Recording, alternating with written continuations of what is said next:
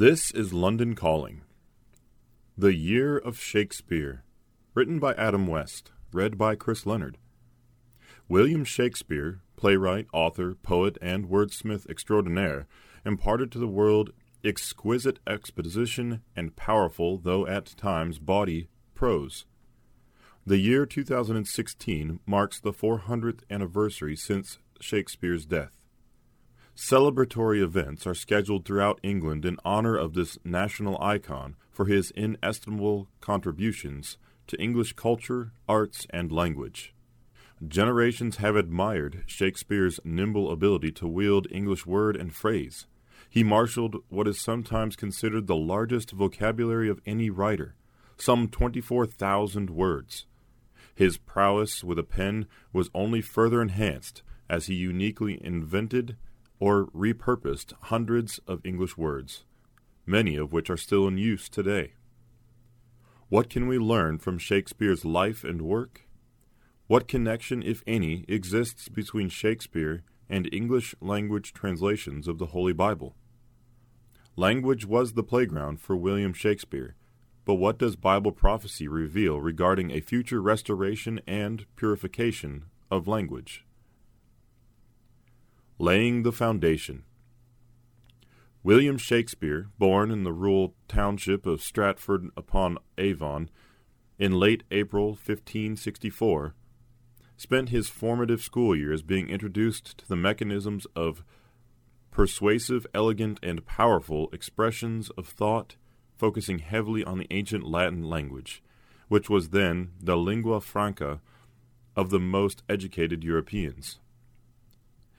In his book Shakespeare, director and author Jeremy Lemon describes how young Shakespeare would have been taught, quote, 50 ways of saying, "I think it's going to rain," end quote, from Erasmus de Copia Verborum, page 10. Young Shakespeare grew, quote, aware of the resources and possibilities of language, end quote, from the same source, page 12. Such intense concentration on verbal and written expression laid the foundation for Shakespeare's enormous edifice of literary effort. In the summer of 1582, just 4 years after leaving school, Shakespeare married Anne Hathaway. Together they would have 3 children, 2 girls and a boy. Sadly, the boy would die at age 11. Around 1587, Shakespeare left Stratford, his family remaining in his hometown as the gifted writer ventured forth to explore the opportunities and face the challenges awaiting him in London. London and Legacy. London was Shakespeare's home when he wrote all of his great plays. Under the employ of the Chamberlain's men, also known as the King's Men, the talented Shakespeare, along with his lively troupe of actors, enjoyed such success as to be able to build the Globe Theatre. Tourists today can visit a modern reconstruction, Shakespeare's Globe, and Bankside of the River Thames.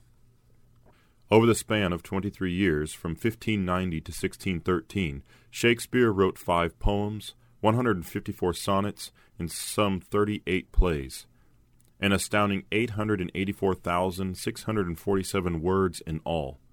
The cause of his death on April 23, 1616, is unknown, yet in his 52 years he compiled a legacy of plays such as Hamlet, King Lear, Othello, Macbeth, and The Tempest, to name just a few, that have survived him and etched their significant mark on 4 centuries of human thought, a remarkable achievement by anyone's standards. The rise and dominance of the English language. It is commonly said that echoes of the Holy Bible sound throughout Shakespeare's work. However, it would be hyperbole to credit Shakespeare with significant influence on English language translations of the Bible. Rather, it was the work of William Tyndale in the 16th century and before him John Wycliffe in the 14th century that brought the Bible into the language of the same Englishmen who would attend Shakespeare's plays and notice the biblical concordance of his most affecting works.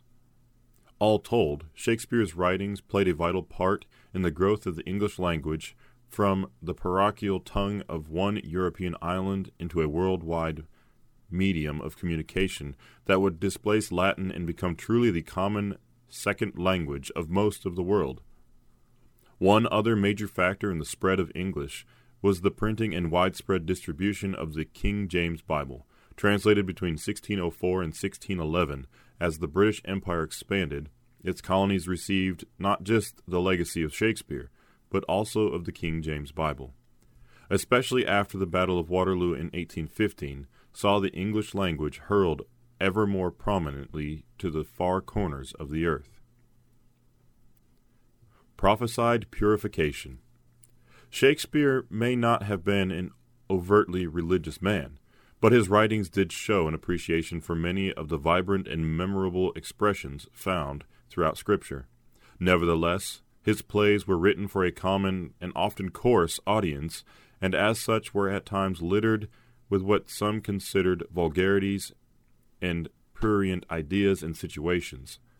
Because of these perceived blemishes on Shakespeare's legacy, English philanthropist and physician Dr. Thomas Bowdler sought to paraphrase and expurgate which he considered inappropriate while retaining all the beauties of Shakespeare's writings.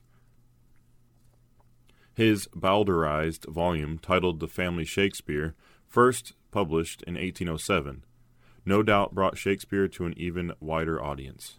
Yet it is the original words of the bawdy bard that have endured, while Bowdler's efforts are now, for the most part, scorned.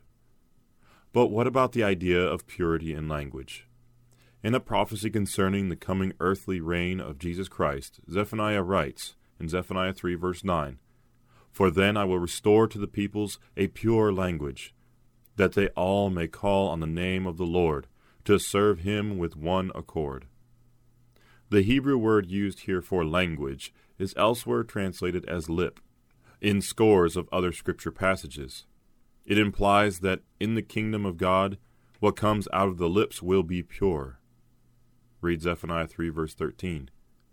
God desires external pureness of language, but also, and more importantly, purity of heart from whence one's words arise. Matthew 12 verse 34. Bowdler's cleansing of Shakespeare's work was ridiculed as tampering and censorship. However, the time is coming when God will seek to clean and purify all language, and therefore thought, enabling humanity better to praise him apart from the blemishes of perverted words and concepts, double meanings, and pagan references so common to all languages today. The Bible describes a time, yet future, when knowledge of God's way of life will fill the earth. Isaiah 11 verse 9. Christ will ensure peace and justice. Isaiah 9 verses 6 and 7. The cleansing of language will be just one aspect of the greater restoration to come. Acts 3 verses 20 and 21. To learn more about this wonderful future, read our inspiring booklet, The World Ahead, What Will It Be Like? As celebrations continue throughout the year of Shakespeare, lauding his influence upon the English language, let us pause to appreciate the soon-coming reality of Jesus Christ's restoration and purification of language worldwide upon his triumphant return.